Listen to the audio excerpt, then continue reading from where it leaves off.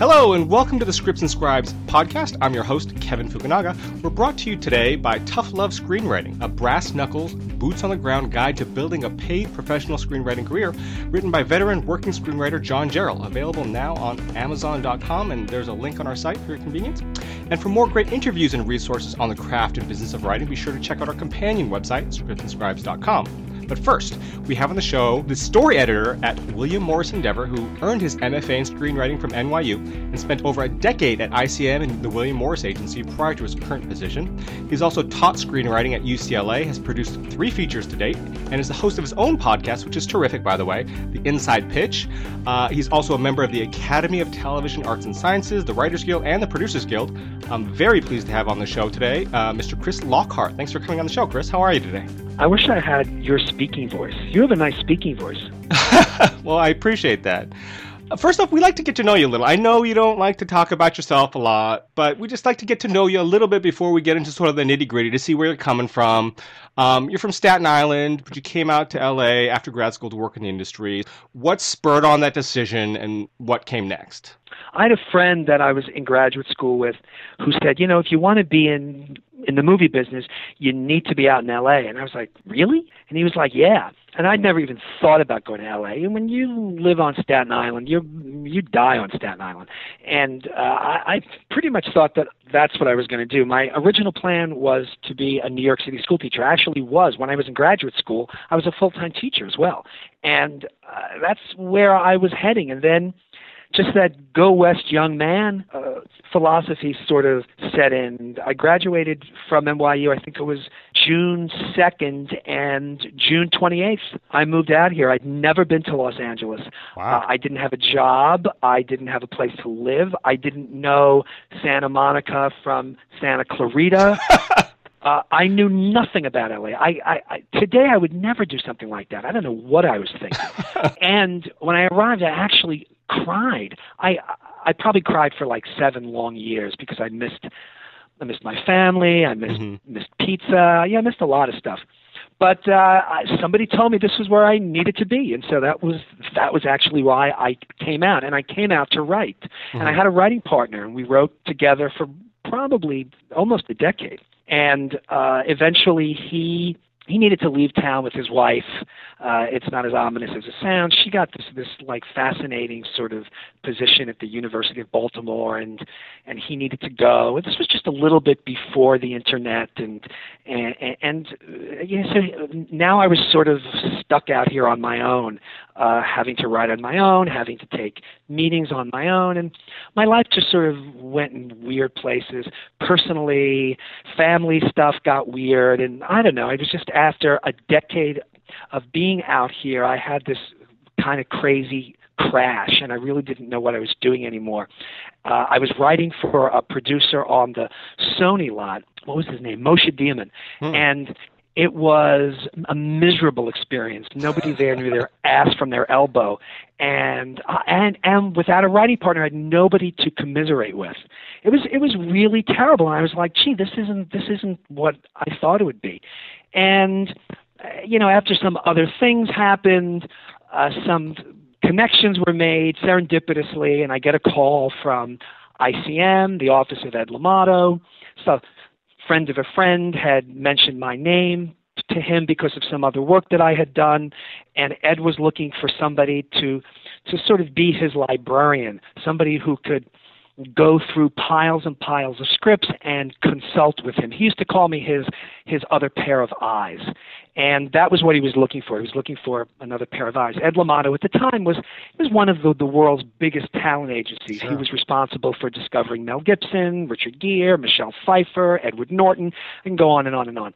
And he's represented everybody over the years, from Ava Gardner to Marlon Brando to Meryl Streep to Robert Downey and Liam Neeson and the other actors I've previously named. He was also the co-president and vice chairman of ICM, and it wasn't really a position that I wanted to take, but long story short, too late, I ended up taking the job, calling my agent at Schechter and saying, I'm done. I don't want to write anymore. And figuring I would take a break for a year or so and then, leave ICM, because I had no intention of ever spending too much time in some kind of corporate environment. But that wasn't the way it ended up panning out. Ed LaMotta was terrific with me, and he really allowed me to sort of be creative. So I didn't have to take on a business sort of enterprise there. It was very creative oriented, and it was great. And I got to meet these amazing people and work alongside great people at ICM. And a lot of those people have fanned out into the industry now, so I know people everywhere. And then Ed left ICM. We went to William Morris, and then William Morris merged with Endeavor. LaMotta passed away in 2010. I was bequeathed to Patrick Weitzel, who's the co-CEO, along with Ari Emanuel here at WME. And so that's it. So now I sort of kind of like forage through scripts and pitches and magazines and old movies and TV shows and anything anywhere where a potential film project could be found. And so, it's like if Denzel Washington is doing a movie, that script came through me, and then Denzel sort of gets my consultation on how I feel it sort of fits into his filmography and if this is something interesting or not. Eventually, of course, the client always makes the decision. Mm-hmm. I'm merely there to sort of provide information. So I'm really a source of information for the clients. Right. Because they can't read everything. They can't, they're off making movies. Mm-hmm. So that's sort of how it's evolved over the years, and it's a great gig. It's great. I love it. Right, and you actually answered my next question. Can you explain what the story editor at WME does? And so you explained that. So my next question then is, what's the greatest challenge? What is most difficult finding great material for A-listers? Well, that's it. It's finding great material. That's what's difficult, especially I always like to use somebody like Denzel as an example because he's really right now, God bless him, at the top of his career, and he really is an amazing talent. And so, any script that I read, look, you could give me the phone book and Denzel could make the A's sound like Shakespeare. Mm-hmm. So, I always know that he's going to class up a project. But it's about trying to find material that's off his beaten track, that he hasn't necessarily done in the past, but something that isn't too off the beaten track. And so it's actually tough. It can be tough to try to find that right piece of material for the right client. Right. So that's probably the biggest challenge of the job. Okay. Now, as story editor at WME, the world's biggest talent agency, but also being a producer, how does the approach change, just in terms of the job itself, looking for material for talent as opposed to looking for material as a producer? How does your approach change? Well, the approach changes in the sense that when I'm looking at a script for talent, I really am honing into the role first and foremost. That's what's really most important. Mm-hmm. And so I'm like, okay, is this... Because look, if Denzel is going to consent to do this screenplay, then it's a movie. Because, the big question all the time is this a movie? Is this script a movie? Because the thing that I always bitch and moan about is that people write scripts, but they're not writing movies. And this is why they're not selling their scripts, because they're not movies. And most of them are hardly scripts. Mm-hmm. But... they're not movies. Nobody wants to produce this. And the thing is that if Denzel wants to do it, everybody's going to want to produce it. Right. So that's not the issue so much. Is this a good role for him? Is this something that's going to advance him both, spiritually, psychologically, creatively, financially? But as a producer, you're looking at something, first and foremost, overall, is this a movie? Is this something that I can, for example, send to an actor like Denzel, who would then want to do it? But I think as a producer, it's always about, is this a movie? Is this something that I can sell? Is this something that can be sold to an audience? So the questions are bigger for me as a producer. As a story editor, the questions are smaller because I'm only concerned with whether or not this project is right for a particular client. That's all that I'm ultimately concerned with. And those other things that I look at as a producer certainly come into play, but the priorities are different. And I should make it perfectly clear that I'm an independent producer, and that has nothing to do with what I do here at the agency. They're two completely different jobs. It's as if I were working at the agency during the day and McDonald's at night. They're two completely separate entities, and I keep them very, very separate. Mm-hmm. Now, you're a producer on the side, credited on the horror cult classics, The Collector and The Collection, and actually both. I wouldn't call. Oh, wait. Now, I wouldn't call them classics. You might want to call them cult.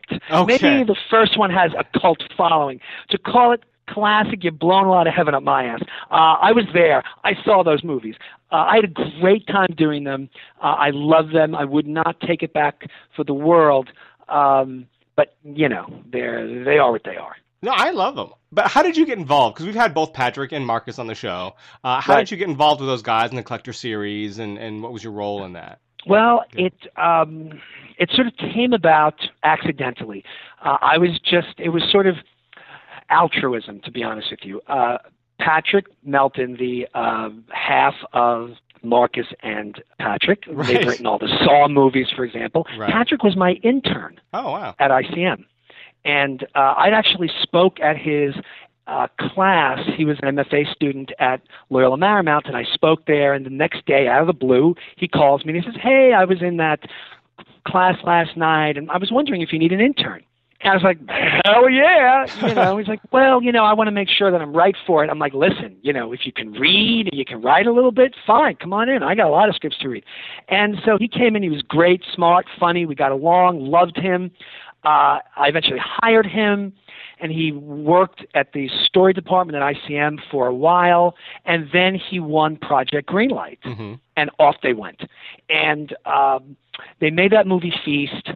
I got them signed at ICM, and it wasn't easy, by the way, and sadly. And before Feast came out, they couldn't get any work. And so one day, Patrick's in my office, we're just hanging out, and he says to me, I need a job. And I was like, "Well, what? You want me to, hire you again to read scripts?" He's like, No, I need a writing job. And I was like, "Well, how can I help you?" And he's like, "Well, do you know anybody?" I was like, "Well, what do you got?" And so he pitches me this concept for The Collector, which is this idea of a thief who breaks into a house to steal a safe, and unbeknownst to him, the family, which he believes is away, is actually being held, under siege by this masked lunatic who has rigged the house with traps. And this burglar is now sort of caught inside this house, and he has this moral dilemma as to whether he should get the fuck out of there or he should save the people. And so he decides to save the people, which he does very unsuccessfully. And then you sort of find him trying to break out of the house that he just broke into. And so I sort of loved the irony. I loved the moral dilemma. I was like, wow, that's really awesome. So I know these guys at Fortress Films. I've worked on some stuff with them. And they have development money. Not a lot, but they might be able to pay you if they like the idea. And so it took me about 9 months to get them all together. I actually was teaching a class at LA Valley College, and for the last class, I had a panel. And so my strategy was I was going to invite them all to speak on the panel since I couldn't get them together any other way. And then after class, I would force them together. And that was exactly what happened. And eventually, the Fortress people decided to hire them to develop the script. And then, since they hadn't produced very much, the Fortress people, maybe nothing, or maybe one thing, I'm not sure, I said, my very good friend Julie Richardson, who produced Collateral, she might be good to have on board for this. And I eventually got Julie to meet Patrick and Marcus and blah, blah, blah, blah, blah. And so anyway, everybody was together. Patrick and Marcus said, something, we want Chris to help us develop the script. We were all on a conference call. And just at that moment, I said, something, guys, I'm a producer on this project too, okay? And they're like, okay. And that was it. So, I didn't, it wasn't something that I had set out to do. I just sort of brought everybody together. And that's what a producer does. And then Absolutely. I helped along with the others to develop the script and, fight with everybody about what I thought worked and didn't work. And, so it was a fun and a fascinating process, because actually we sold that script to the Weinsteins. So the movie was originally, it was produced, it was made under the auspices of the Dimension arm, although it wasn't released by them. Eventually the movie sold to Mickey Lydell, and then he released it. So the Weinstein's names were expunged from the film, and Mickey Lydell became the executive producer. So, but it was really interesting, and long time. Probably took, I don't know. We released that in 2009. Went into like maybe 1,300 theaters. But 2009, I think we started to develop it in 2004. So it took 5 years. Wow. To actually get that movie made, from the very beginning to when it was released. Wow. Yeah, you got to have a lot of patience in this business. Right. That's persistence sometimes. So that's how that worked. Great. Let's switch gears real quickly and let's talk about your podcast a little bit, because you actually came into my radar because one of a mutual listener, this person who listens to both of our podcasts, thought you'd be a great guest because you critique pitches, log lines, and stuff like that, and you're a master at it. And so I listened to your podcast and I thought, yeah, this guy is really, really smart. And so for writers who haven't listened to your podcast, it's the Inside Pitch. Which, yes. by the way, is every single writer. It's only this guy. I don't know who this guy is, but he's the only person who listens to my podcast. Literally. What is his name? Let's give him a shout out. What is his name? I honestly don't know who he is, because I don't really give a shit about anybody who listens to my podcast. Gotcha. Actually, and that's the problem. That's why nobody knows about it, because I don't care if people listen. I just do it for myself. Well, I care about our listeners, and I want to tell our listeners they should check out the Inside Pitch. How often do you get to pitch your logline and ideas to a working professional at the biggest agency in the world and get honest, expert feedback? I they it's a great resource, so they can call in. That's what I tell my listeners, That's what I tell anybody who listens. I'm like, listen, something? Nobody on the planet gives a shit about your script. Right. And typically the 23 hours a day, I don't care about your script either. But while I'm doing this podcast, I'm all yours. I'm your story slave. I'm here for you. So call me. I will talk to you, and I will give you lots and lots of free advice. I'm like the Dr. Ruth Westheimer of scripts. Am I dating myself with that reference? I don't know anything about talk radio, so I really couldn't think of anybody else. Dr. Laura, is she even still on the air? I have no idea. Dr. Phil, he doesn't do radio. So anyway, so the podcast came about off of my Inside Pitch Facebook page, where people were like, something, you should do a podcast where people call in and pitch. So like everybody, everybody's like, oh, what a great idea. And then when I do the podcast, nobody wants to call in to pitch. You know how that is. Mm-hmm. The producer, Kevin Hill, has done a pretty good job sort of reaching out and finding, unsuspecting people to call, because it can be tough. This sort of sprung from something that I had done a decade ago, where I had started this free workshop in the Beverly Hills Library, where we would all read a script in advance that was online at twoadverbs.com, and then people would come along with the writer. We'd put them up on stage, and I would facilitate basically a workshop where people would critique the writer's script. And the last 15 minutes, I would open the floor up to general questions, and it was always, here's my log line, what do you think? So that sort of became my shtick, and then eventually I would travel around town. I'd meet with writers' groups. There was this great bookstore on the west side. I think it was called the Take One Bookstore on Westwood Boulevard, and I'd go in the back room, and they'd stuff like 100 people in there when there was probably only, like maximum capacity 25, and people would pitch. And eventually, through, crazy kind of happenstance, they shot it for local TV out here. I get an Emmy nomination for it. I'm probably the only screenwriting teacher who's ever gotten an Emmy nomination for teaching screenwriting. And so it really sort of became my shtick. And so over the years, when I meet with writers, it's typically what I do. I really don't do Q&As.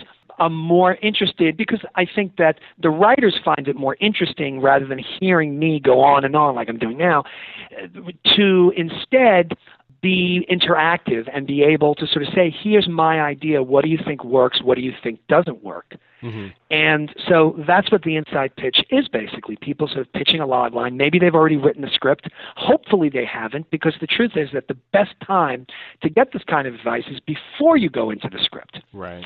And the thing is that I've read well over 40,000 scripts. I've probably read in the last 25 years, probably over 50,000 scripts now, I think. And I've read so many scripts. There's nothing that you're going to be able to pitch me that I haven't read at least some facsimile of. Mm-hmm. And probably your pitch is a story that I've read a facsimile of probably 80 times. So I know where those 80 other versions went, where they worked, where they didn't work, why. Mm-hmm. And so that sort of helps me when then I'm hearing a pitch, because I don't actually need to even read a script. I can hear a pitch and know exactly what's not working in your screenplay. And I know this because empirically I've done it many times where I've heard a pitch and I've said, this is what I think doesn't work, and then I read the script and I'm always right. In fact, I've never been wrong, ever once. And you're talking about thousands and thousands of times. I'm basically the Edgar Casey. I can look at a screenplay without even reading it and diagnose it. So that's sort of what I do on this show. And it's really, it's sort of infotainment, because it's really about having fun and not taking it all that seriously. But yet, obviously, I take what I do for a living very seriously. Sure. And it sometimes goes off the rails because, some people and their ideas are definitely have a lot to be desired, and you they suck. And you let them know that. The thing is this too, is that I'm much better in person with people, because the thing is that people can see in person, because I know how to use my body, I know how to use my face to let people know that I'm giving them advice that's tearing their heart out, but I'm doing it with love. Mm-hmm. Because there really is, it's tough love, like your sponsor, and it's tough love because I love what I do. I really, how can you not? All I ever do is read scripts and watch movies. That's all that I do. It's like when, on the rare occasion that I get to work out of the office, then I'm going to a screening room and consulting with the producers on a client's film to figure out ways to cut it so it will be more successful. I'm literally, my mind is always involved in story one way or another. So I love it. And so when you're getting that perhaps that brusque nature, it's love and it's passion. But when I'm on the phone, it's difficult sometimes to be able to communicate that to people, because because they can't see my body language, they can't see my face, and you get people calling and they're nervous and they've never pitched before. This is their first script, and then I sort of get that vibe where I don't want to be like that total steamroller. Mm-hmm. My nickname at work is the Hammer.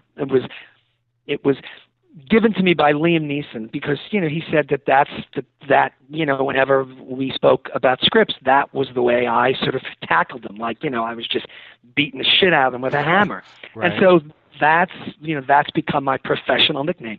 And but when people are not in the business, and it's that sweet old lady, that's some sweet old lady from the South, from Arkansas or something. She was like living out in the woods, and she had this sort of idea that was really sort of a metaphor about the protection of the Second Amendment. And, there were some interesting things in there and some things that didn't work. And maybe if it had been another caller, I would have been like, dude, this is terrible. But because it's her, so when you kind of listen to the show, and sometimes I'll get some feedback where people are like, gee, you sort of stepped back on that pitch a little bit. It's because I feel like maybe that person's not going to be able to take it. Right. So, I try to modulate a little bit, and then maybe yell at that person at a time when it doesn't feel like I'm yelling at her. Right. Maybe I'm just outraged about something in general, but involves her pitch. Right. So, but I think it's fun, and I get a lot of nice notes from people that say, hey, that really helped me. And the truth is, and again, I say this all the time, which is why I'm saying it here. I'm not a consultant. I don't have to sort of offer bullshit to keep customers. I don't give a fuck about any of that stuff. So the thing is that most of these people have these ideas, and even if it's a great idea, they're never going to be able to write it, because writing a screenplay is really, really, really, really hard. It's really, really hard. Because if it were easy, everybody would be doing it. Everybody would be making money. And I've read enough to know it is not, and I've written enough to know it is not easy. And I think it's almost offensive when people think it's easy. It's hard. It's very, very difficult. And there is an innate talent. There is, I believe, a God-given talent for the truly, and I don't really believe in God, but, it's an expression, that that the truly great dramatists were born. It's in their DNA. And then there's like mediocre writers that I think sort of, pick stuff up and can write stuff that's commercial, and with the help of development people and friends, they can end up writing a good script, a solid script. But there's just a handful of people like Scott Frank or, Steve Zalian or, oh my God, he's a client too. Darabont, God bless him. And Social Network guy. What the hell is his name? He's a client. Sorkin? He's like the greatest writer on the planet, Aaron Sorkin. Yeah. And I'm just old, by the way. My mind gets there's a lot of cobwebs in there. But, these guys are brilliant. They're just brilliant. Like every time I open up a script from them, I know that, and, I don't love everything that they write. Sometimes I'm like, this isn't quite as strong as something else that they've written. But you're in amazingly capable hands. Right. And I've read a lot of scripts by, I don't know, let's say like Steve Zalian, like Endurance or The Duke of Deception. These are two scripts offhand that I can think of that are unproduced by him that I love. They're great scripts. Like he gets it. He's just, like he knows how to write because it was born. It's in his DNA. Right. And that's not the case with most writers. Some writers are able to pick it up, and then others are never able. The majority are never able to pick it up. Right. So it really is. It's like being a singer, it's like being Pavarotti or Whitney Houston. It's really, those are gifts. So screenwriting is really hard, and I don't like to sort of lead people on to think, yes, you too can write a script, because you probably can't. Right.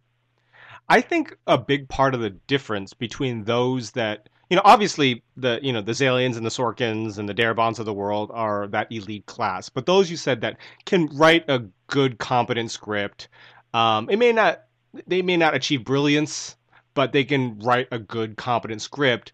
I think the difference between those people and those that never do, a lot of it has to do with being able to accept change and feedback and being able to grow as a writer. Because, again, people who call your show and get offended by what you say, I think they're calling because they want approval. They want you to tell them how great their idea is. They want absolutely it, not because, okay, how can I make this better? I think I always talk about the writer's clique, which is that when, as a writer or as a filmmaker, when I get a note, nobody is ever telling me anything that I don't know already. They're often telling me things that I have sort of hoped that nobody would notice. Right. Or they are telling me things that I have sort of suppressed, oppressed, and repressed. And so what happens is that when I hear a note that I know is a good note, a click goes off in my head. And that's telling me that, I already knew this. And often you have to grapple with that. As a filmmaker, I have to deal with this stuff too. Go ahead and read the reviews for The Collector, folks. It's got like a 36 on Rotten Tomatoes. So, I got to deal with that stuff too. I wrote and produced a documentary that I couldn't get anybody at the agency to look at. It was amazing. Entered into film festivals. I was getting feedback saying, it's too white. We wish that it had more color in it. Meaning that, there wasn't enough people of color in it. It was very white, and so, we don't want to program it here in this urban film festival. And so this was the sort of stuff that I was hearing, and it was so disheartening. And guess what? In the end, Oprah Winfrey acquired the fucking film. Okay? So, this is why you got to stick things out. You have to be able to take the criticism. That's part of the business. We literally thought about going back and recutting to try to find people of color that we shot to put them in the documentary. And finally I said, something, that is a note for me that's not clicking. Right. I don't want to do that because that's not our film. It's too disingenuous. And so how ironic in the end that the most famous person of color on the planet, maybe other than Obama, and certainly more well-loved than Obama, and by the way, I voted for him. I'm not. No. Yeah, I get it. So, just being honest, that, in the end, that she's the one that, champions our film. Right. And so it's a crazy business, and you have to take the blows. That's what it's about. This business is collaborative. This is not about you sitting on an island.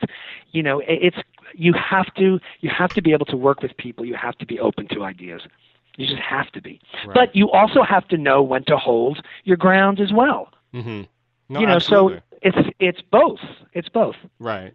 Well, because everybody's critique is not necessarily accurate. Their Absolutely. notes they don't solve your problems necessarily. But I think people who automatically get defensive when anyone mentions problems, have suggestions, have notes, whatever, they automatically get defensive. Those are the ones that I think are going to have a harder time making it. Or right. It's going to be possible because you're not going to improve, you're not going to get better, and you're going to be miserable because everyone's going to be giving you notes all the time, and you have to accept that. I think people tend to have a propensity, just in general, to always feel like they have to say something. Mm-hmm. Something either negative or something constructive. That's true. It seems like sometimes people just can't say I enjoyed it.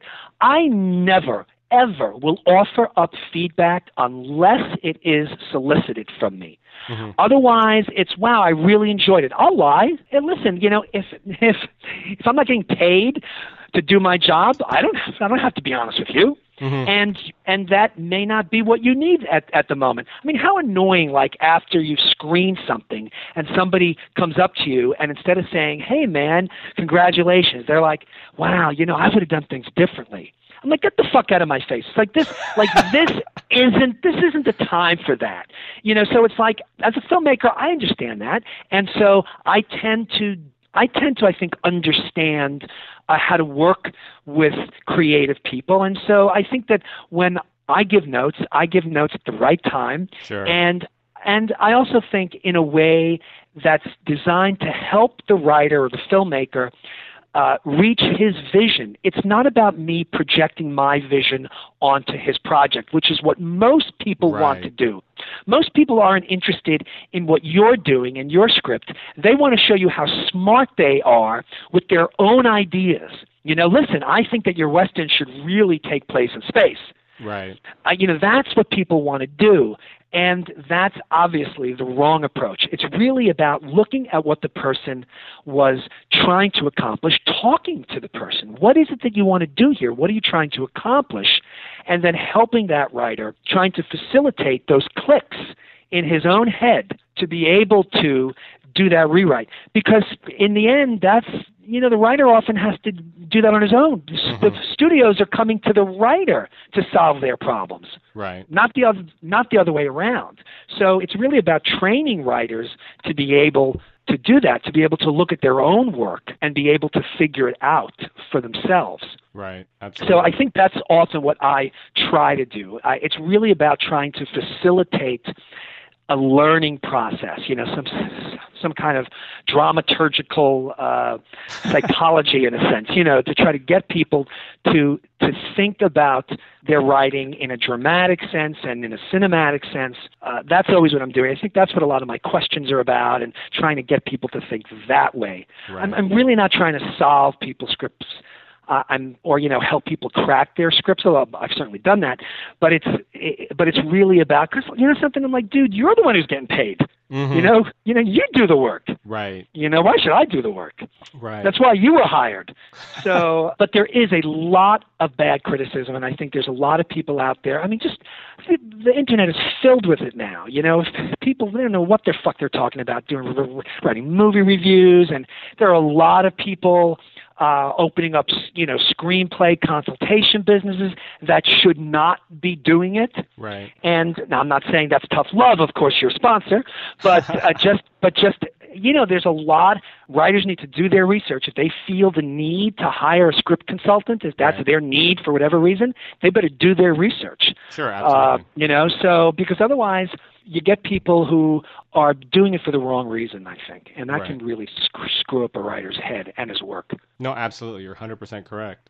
We could talk on for 2 more hours, but I know you've got to... Let's do it. No, because you know why? Otherwise I have to start packing. I don't want to pack. This is so much more fun than my packing. office.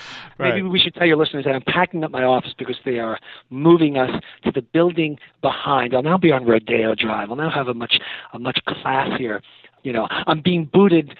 out of WME proper, and I'm going to the annex, which is because we're getting bigger and bigger. We've just merged with IMG, and they're trying to figure out where they're going to put all these employees. So they're moving everybody around, and so we have to pack up. And I'm going to be in the new office on Tuesday when we come back. So yes, and I don't want to pack. So I'll talk for hours. Let's keep going. What kind of advice do you have for, again, working at WME, what kind of advice do you have for aspiring screenwriters trying to land their first agent or manager? I think people that are looking for representation need, unfortunately, to do a lot more work today than they had to do 15 years ago. It seems like 15 years ago, all you needed was that script, that one script that sort of excited everybody. And that can still be enough, but it almost seems like now you need more than that. Like you need validation. Like you need to come in to an agency and say, look, I have a script that everybody likes, and I can prove it because it won the Nickel Fellowship. Right. Or it's, I don't really understand that whole blacklist thing, but, it's rated very high in the blacklist this month. Something more than just that script. You almost need to sort of set yourself on fire because there's just so much stuff out there.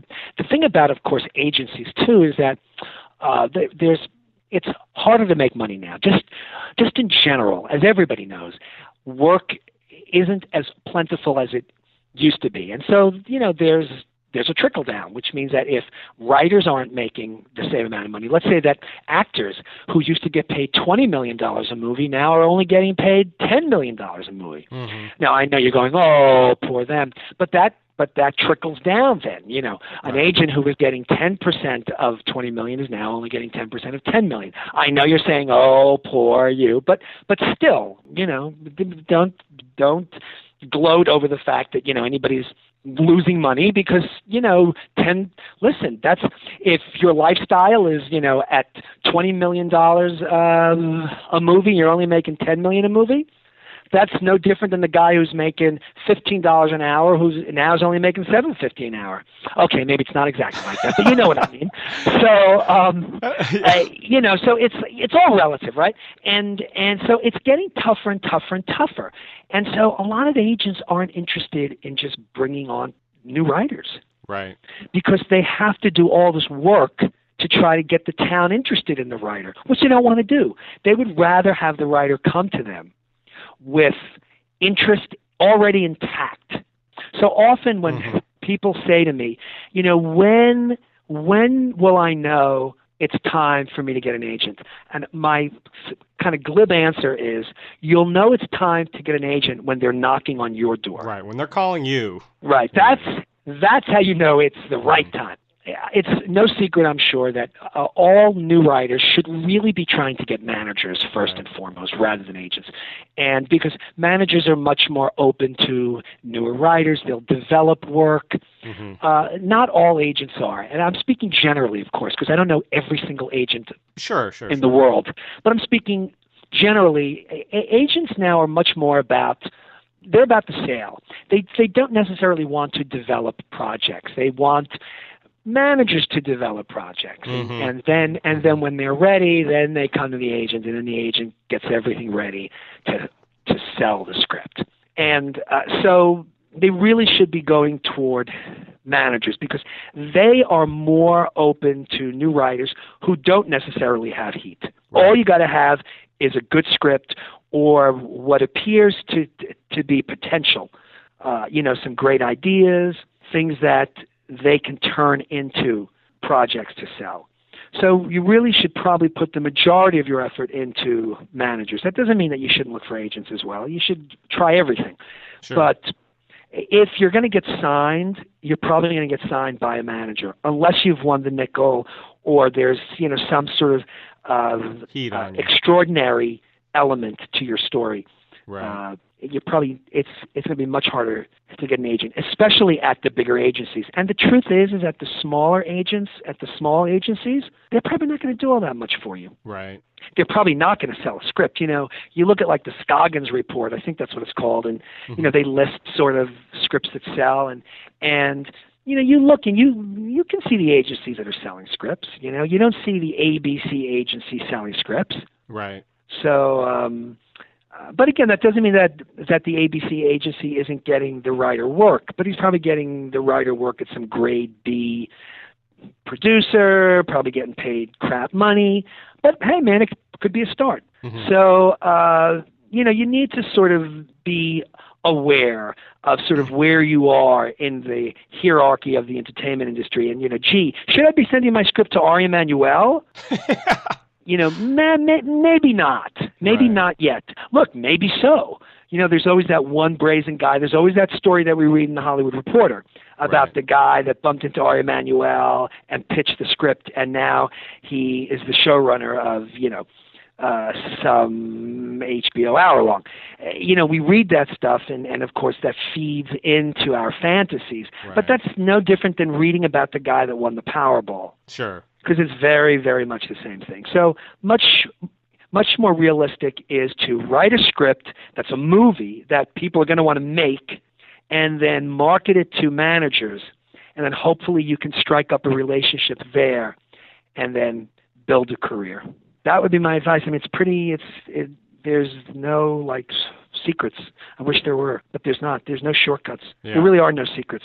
No, absolutely. And I actually spoke to a manager who had said that he had a client for, I want to say 3.5 or 4 years, and until they actually had made any money for him, that, they sold a script. 3.5 to 4 years before they made a dime for him. Well, I know managers who have had clients for more than a decade who haven't or have made very, very little money, like in the hundreds of dollars.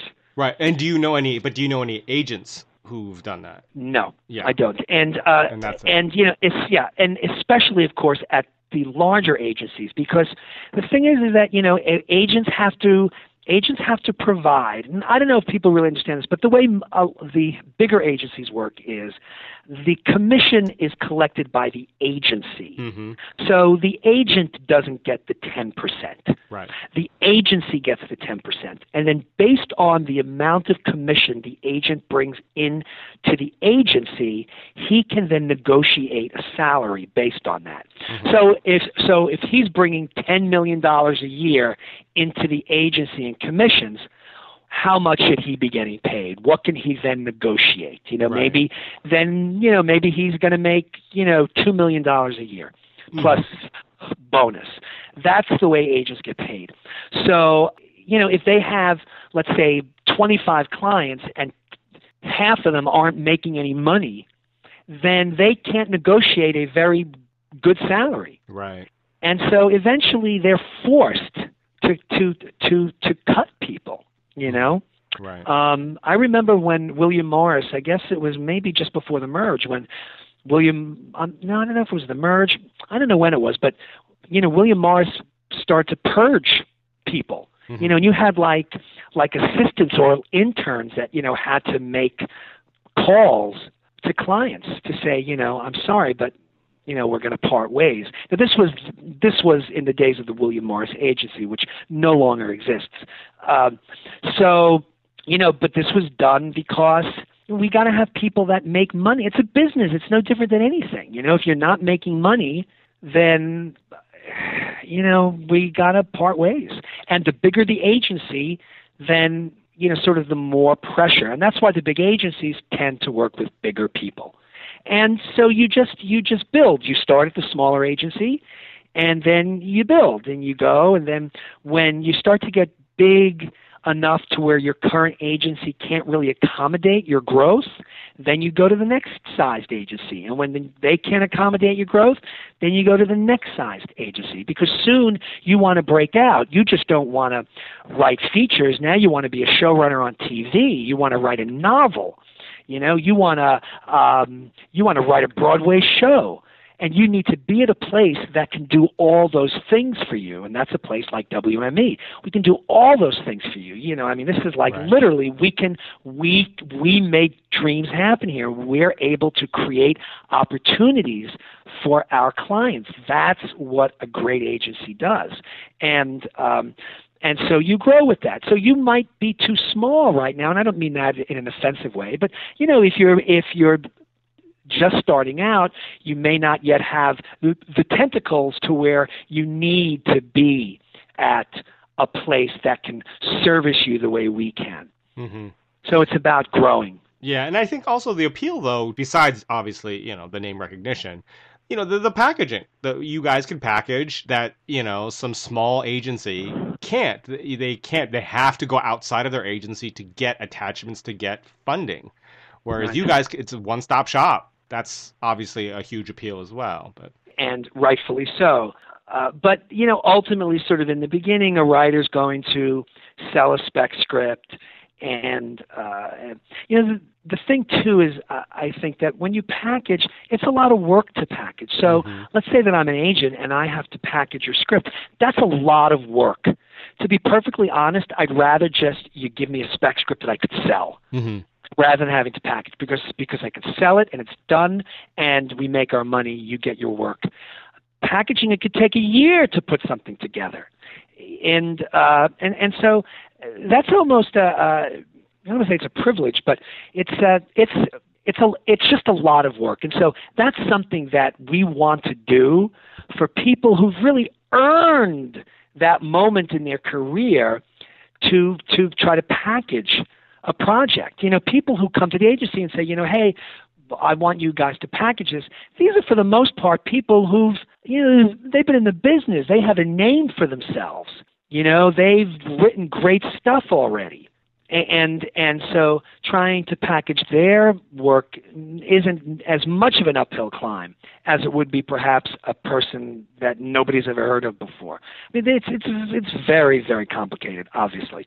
So I think it's better to sort of think small at first. Just, write scripts that can sell, write scripts that people can become passionate for. That's your idea. Just first and foremost, that should really be your goal. Like I get people all the time, I have the script. I guarantee you it's going to be a bigger moneymaker than Avatar. I get that I'm not kidding you. I get calls all the time like that from people. God. All the time.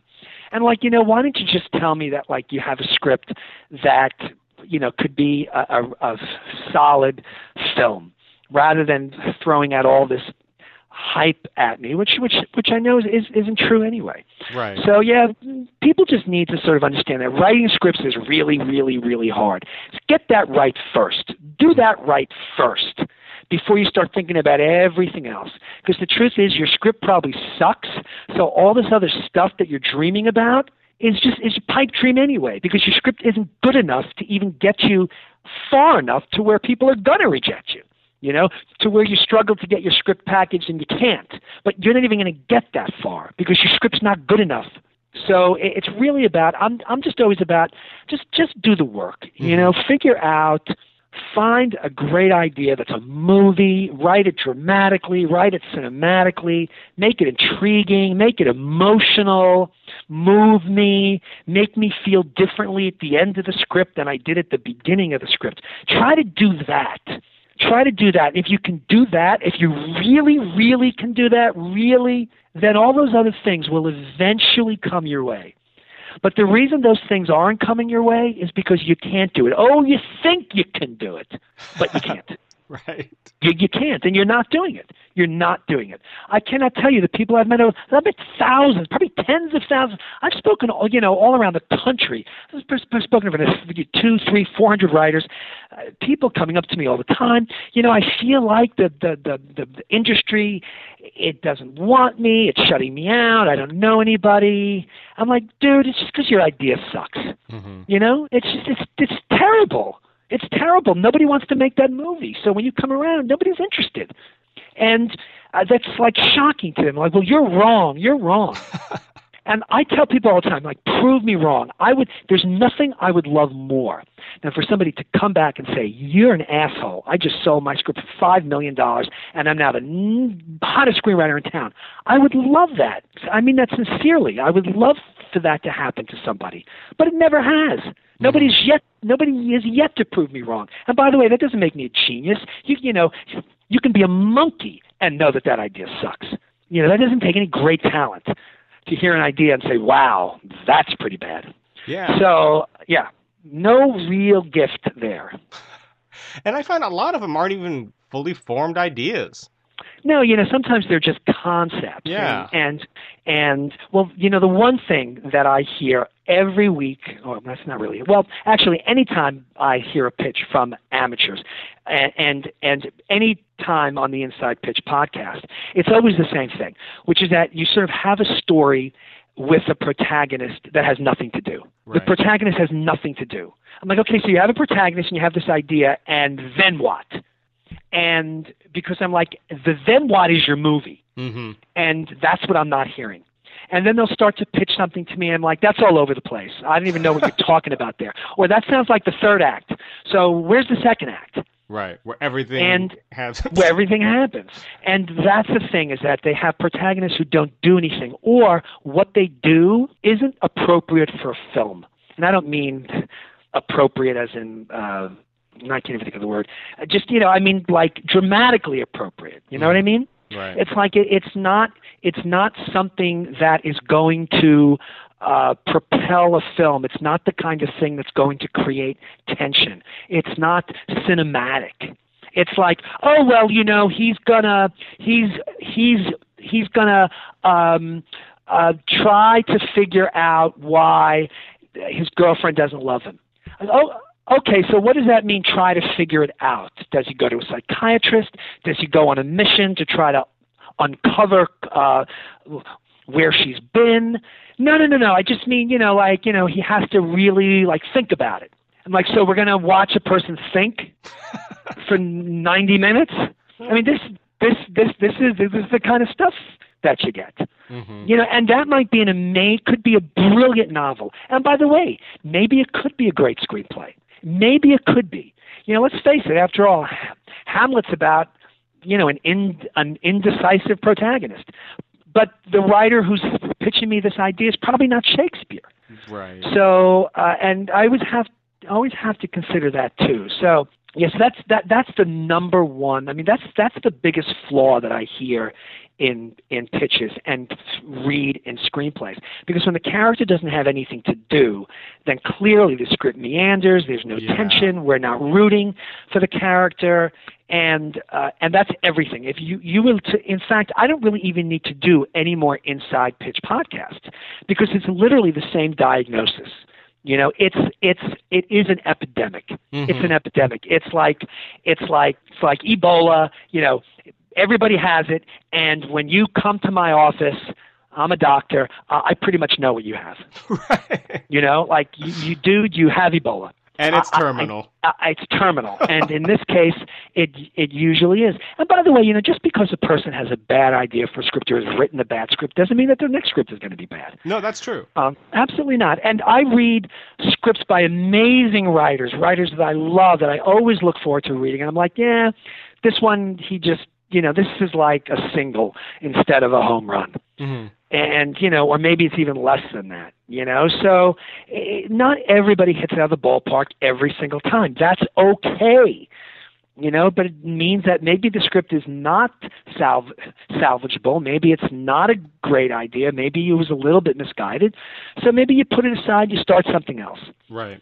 Every real writer in the world has those scripts that he realizes just never really worked. And that's why he's a real writer. That's why he's getting paid to write. That's why he gets his pension and his benefits from the WGA, because he realized, okay, maybe this isn't working. I'm going to put this aside. I'm going to start something else. Right. Because that's what writers do. Instead of spending 20 years on some script, I cannot tell you how many times. I've met people 15 years ago at some pitching event, and they're still pitching the same script today. As God is my witness. The same script. That sounds very dramatic coming from an atheist, but it's true. I'm like, dude, you pitched me that script 15 years ago. Yeah, but it's better now. Well, have you written anything else since then? That's brutal. Yeah, and you're not a writer. Then you're not a writer, because writers write. You should be writing stuff. So, this is all of the stuff that you have to deal with new writers. It's all the stuff you got to deal with. I'm a martyr. Yeah. I'm a martyr, I tell you. The stuff I have to deal with. It's like being burnt at the stake on a daily basis. Take one for the team. That's what I do. That's exactly. I'm telling you, man. That's what I do. I am saving Hollywood one pitch at a time. I do have to say that 99% of the writers, professional writers, screenwriters, TV writer, producers that we've had on the podcast, they all have, I usually ask, what is your first script? And where is it now? And almost to the person, they say it's not worth talking about. It's garbage. Because usually a first script is going to be bad, because you're still sort of learning the craft. And the one or two that we've had on that sold their first script for some reason, they were a writer in another format, medium prior. One was a magazine editor and writer. One was an author. So it's not like they weren't professional writers prior. But almost to the T, almost to the person, their first scripts were garbage, including mine. I mean, most people's. Right. It's those that realize, you know what, this one's not good. My next one will be better. And you'll continue to write. Like you said, writers write. Continue to write and get better. But, it's so much more fun to sort of dwell on the exceptions. That's what, because no, yeah, absolutely. You have to be a dreamer. Yeah. You really do. You really have to be a dreamer in many ways to succeed in this business. And sometimes ignorance is bliss. Yeah. I always say that if I knew what I was going to face trying to sell my documentary, I probably never would have made it. Mm-hmm. And again, as I said earlier, in the end, it worked out very, very well for me. But there was a lot of luck involved in that. So, these are the things that we sort of have to grab onto, because to sort of think about the reality sometimes can be crushing. But I think about one of my very, very first screenwriting students was this young man whose first script he sold while he was in college for $1.75 million. Wow. And then he went on and he sold a pilot, and then he sold another pilot that was produced but wasn't picked up. And then he sold his first pilot that was picked up, and he became the youngest showrunner in history. His name is Josh Schwartz. Oh, yeah. The show was the OC. Mm-hmm. And this was a kid who I knew when I met him, and he was between his junior and senior year when I first met him, when he was my student, that he just sort of he's the guy that had that cloud with the silver lining, mm-hmm. Just sort of like the rainbow was over him. Right. And he was just that guy. You could see it in him. You just knew that no matter where he went, angels were going to rain down upon him, and beauty and lollipops. And that's pretty much what's happened to him. And those are the kinds of stories that people like to hear. Right. As opposed to the truth, which is, something, your script sucks, you're a terrible writer, and you should just not even think about it. You should be playing golf. Well, let's cut the crap though. Really, where do I get in the line to become Josh Schwartz? Because that's really all I really want to know. Yeah, I don't know. It's a good question. if I knew that question, I'd be standing in line with him. Yeah, I don't know, but God bless him. Yeah. But the script that he sold was, and the funny thing too was that he was such a talker in this class. He was a talker. Mm-hmm. So he was like, yeah, like I have this great idea, and he pitched me this idea, and it was very, very amusing, and kind of slice of life, and he had a very interesting way of looking at the world. And I was like, where are your pages? Well, I'm thinking about it. And everybody in the class was writing. He was the only one who wasn't writing in the class. But I always said to him, and I loved him so much because I was like, you're the only student who writes nothing, and I can tell you have the most potential. And sure enough, that's the way it played out. So I don't know. That's the beautiful thing about this business is that, we can go on and on. People can listen to my podcast, listen to your podcast. There's no right way to get into this business. Right. You can write your first script and sell it and become a wonderkind. There's no rhyme or reason. There's no up and down. There's no right or wrong. There's no gravity in Hollywood. It's just, it is impossible to figure out, and that's what's terrific about it. And but if you're going to play the odds, and I tend to play the odds. The odds are that your script sucks and you're never going to make it. That's true. So those are the odds. That's true. But what I will say is, again, if they're open to not, this is my script, this is my, where do I get in line to sell it? But their goal is I want to be a working screenwriter. I'm going to work at it, try to get better. Because, again, unless you're Zalian and Sorkin and, these Vince Gilligans of the world, you don't start off being a brilliant. And I don't even know how brilliant they were when they started. Maybe they were, maybe they weren't. I don't know. But you don't start off. But they got it.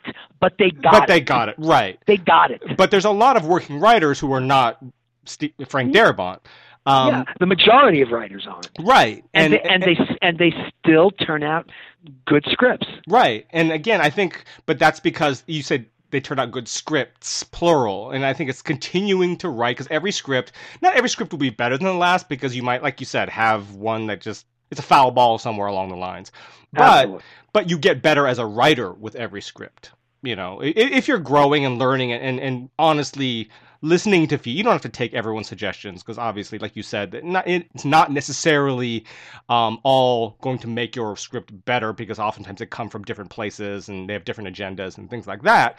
But you're open to taking people's suggestions, looking at them and looking at yourself and looking at your script and trying to make it better, not saying this is what it is, where do I go to sell it, which is what we get a lot. But too, it's like, let me just be the Debbie Downer again, which is because again, I'm all about doses of reality here. Sure. I get it. It's like, people who have podcasts, they want them to be motivating. But, a lot of writers find that my shtick is just as motivating, because I can be so negative and so realistic in my approach that people are motivated to sort of show that that's not the case. But the thing is that most new writers are on a treadmill. They're never going to get any better. Right. They're not. They're never going to get any better. Listen, I'm sure that you have been on Done Deal in the past. Yes, you've been on Done Deal? Yeah, okay. It's a great site. There are people in Done Deal dishing out advice like they are Steve Zalian for the last 18 years, and they've never sold a script, they've never gotten a job, they've never done shit, and their ideas still suck. And I'm not being mean. It's the reality of it, is that most people don't have the talent. They are never able to develop the talent, at the very least. And it's just not going to happen. You have to love writing scripts. You have to love it, and you have to do it for yourself. Mm-hmm. You really do. You have to do it for yourself. You have to enjoy the process. It's like you're going out to play golf. It's like you're playing tennis. You're not going out to play tennis with your friends on the weekend expecting to get into Wimbledon. That's not why you play. Right. And it's the same thing with, what is it about screenwriting that people feel like that they just can't write a script to try to write a script, that once they write it that they believe that they can sell it? Is that the way they feel after they play tennis? After they play tennis, they're like, okay, I can go to Wimbledon now. Right. Or, no. you know what? So they play softball in the senior league on the weekends, and you know, are they going to get into the pros? Come on, you know, it's let's be realistic here, and so that's the thing, and you have to know.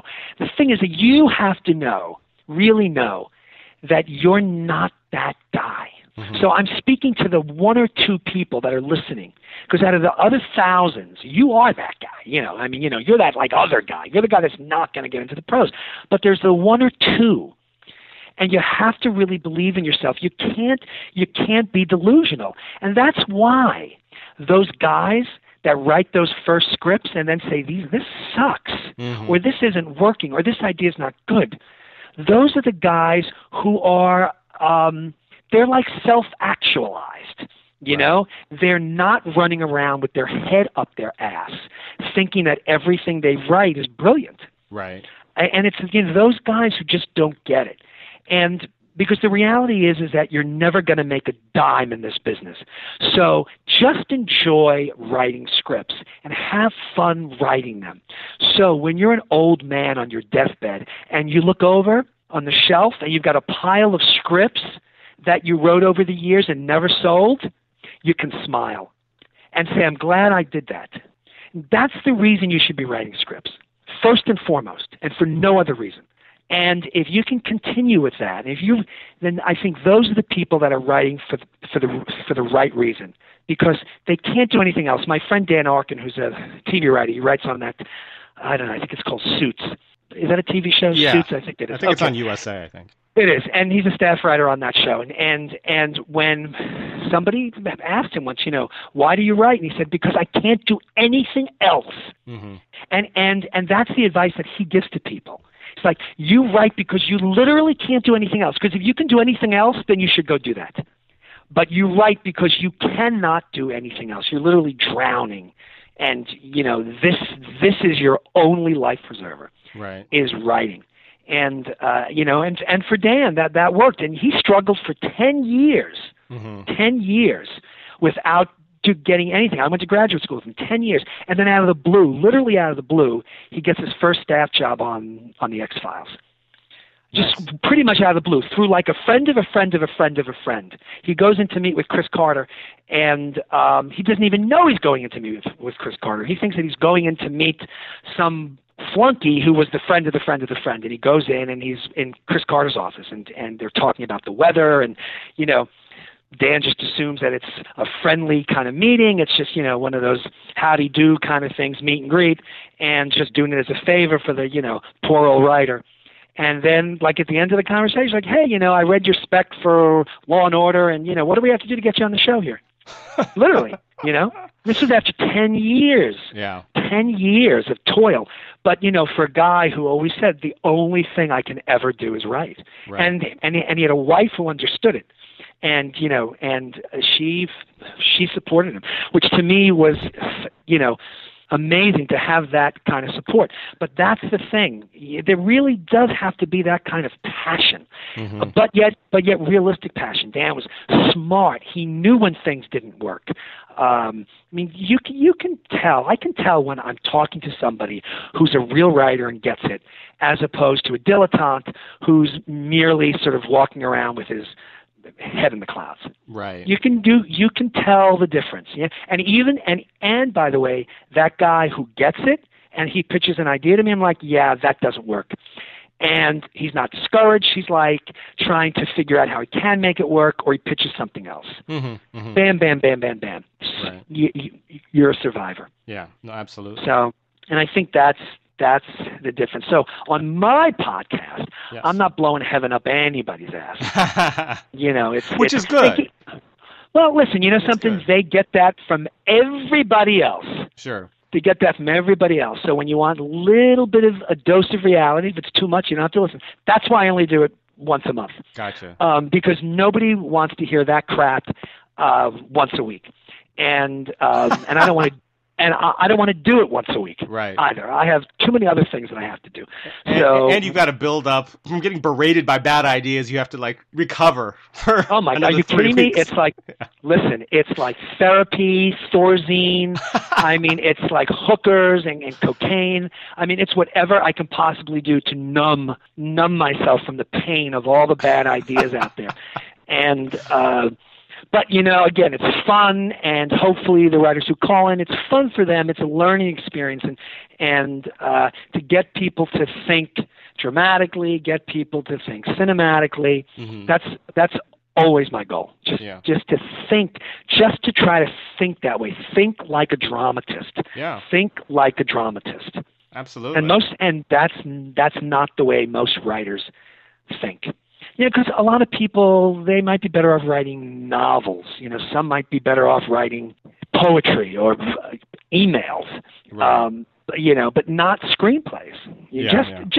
And I always say, just because you've written a screenplay doesn't mean you've written a screenplay. Because I read a lot of screenplays that aren't screenplays. Right. That's true. That's true. They're like a lot of things, but they're not screenplays. So I think the takeaway from all this is that, again, it's hard work. Yeah. It's hard work. Yeah. No, that's something that, we like to mention as well. It is a lot of work. And that's something that I think that you want to be successful in the business. You have to grasp now or, just get out if you're not really going to put it in the work. Please get out. Just get out. I like to ask a question near the end. Reading, watching, playing, and listening. What are you reading, watching, playing, or listening? Right now, what am I reading? Well, actually, I just got like a book that I have to read for work, and it's going to be published in March. But sort of on my own, I'm reading a book. I'm reading a book called Tinseltown. It was published sort of late last year, and I'm also reading the new Bob Hope biography that also came out late last year. So I'm reading those. What am I watching? I'm watching Orange is the New Black. Oh, cool. I know it's been out for probably 2 years, and I had no interest in ever seeing it, and so I was really bored one night. It was like 3 o'clock in the morning. I said, all right, let me watch this first episode, and I love it. I think it's pretty damn clever. Yeah, it's on my list. My wife has watched it. I haven't gotten around to it, but it's the same thing. It's on my list of those shows you have to watch. Yeah, I'm surprised that I like it as much as I do, but it's probably one of the best cast shows on TV. Oh. It's really, really well cast. All right, so what was it? Playing and listening. Are you playing any games, and what are you listening to? Listening to. I don't really listen to anything, to be honest. Gotcha. I wish I could say, I've got Taylor Swift's 1989, so I can sound like I'm young, or I would end the conversation right there. Well, I actually love that. I mean, no, seriously, I think that was I don't want to say album, because then it really it's like I think it's a great CD, believe it or not. I'm never ashamed to tell anybody what I like, even if it makes me look bad. I'm actually playing I don't know if this really counts, I guess it's like superhero Marvel Lego for the Xbox with my son. Oh, cool. Yeah, we're on, I think, like the 6th level. Okay. So I really, the majority of my time is reading and watching movies and, sort of critiquing and that's all that I do. I don't like to do anything else. It's terrible. I'm incredibly myopic. But I don't like to do anything else. I think to be a success in the business, it does take a certain amount of that kind of myopic vision. I mean, like you had mentioned your writer friend. And I remember Nick Santora, who was the showrunner of Scorpion, said that he doesn't even take vacations. The last vacation he took was like in 2007. He just goes home and he plays with his kids a little bit, and then he writes at home, even when he's not at work. Obviously he's on a show, but when he comes home, he's writing, not other things, and he's just constantly writing. He's like, I have no hobbies. I don't do anything else. I just write. So any of my hobbies all revolve around sort of what I do. Some people tell me that it's not good, that like I need to do other things to sort of get a perspective of like the real world and step outside of it. But if, I don't know, maybe I'm sort of low spectrum autism or something.